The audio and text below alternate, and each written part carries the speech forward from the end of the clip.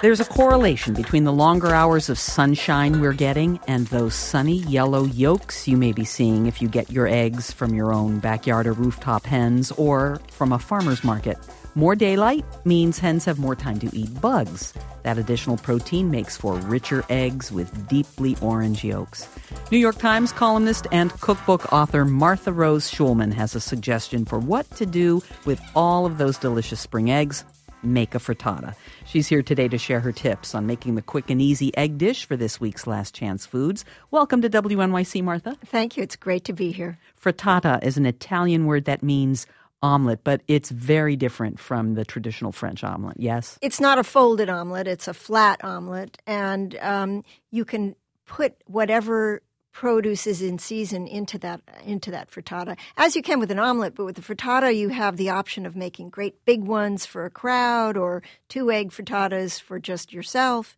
They're very forgiving, and they're a great vehicle for vegetables. So tell me how to make one. Okay, well, I have a template for the frittata, which is the subject of my new book, The Simple Art of Vegetarian Cooking. Let's say we're going to make a 6-egg frittata.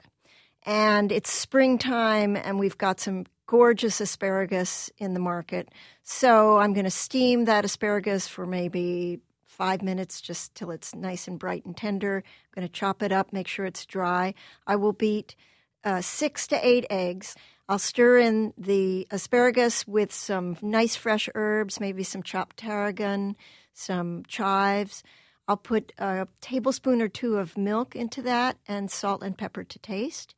And then I will heat a 10-inch nonstick pan until it's hot.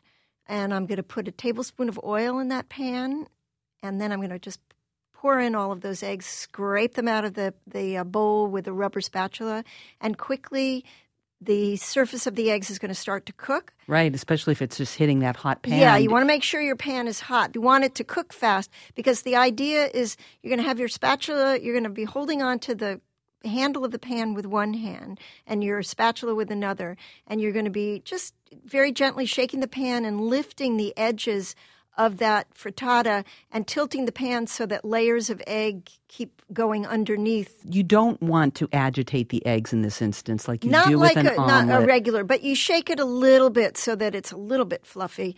But what you want to be doing is cooking layers just for the first minute or two.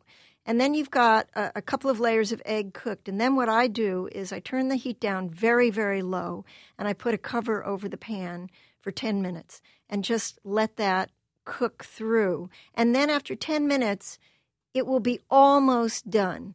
There will be a puddle on the top. And that's when I've turned on the broiler, and I'm going to just very carefully run it under the broiler, keep my eye on it. Usually it doesn't take more than a minute to set that top layer. You do want to set that top, because I know my parents, for example, don't like snotty eggs at all. Well, if you're doing a 2-egg frittata, some people like them a little runny on the top. But I like to be able to carry these things around because they're very portable. So, you let it set, and then you take it out, and then ideally you will let it sit for at least 10 or 15 minutes before you either slide it out of the pan onto a platter or just cut it into wedges. So unlike scrambled eggs or sunny side up eggs, you do want this to cool down a little bit. Yes. In fact, traditionally, the frittata is eaten at room temperature.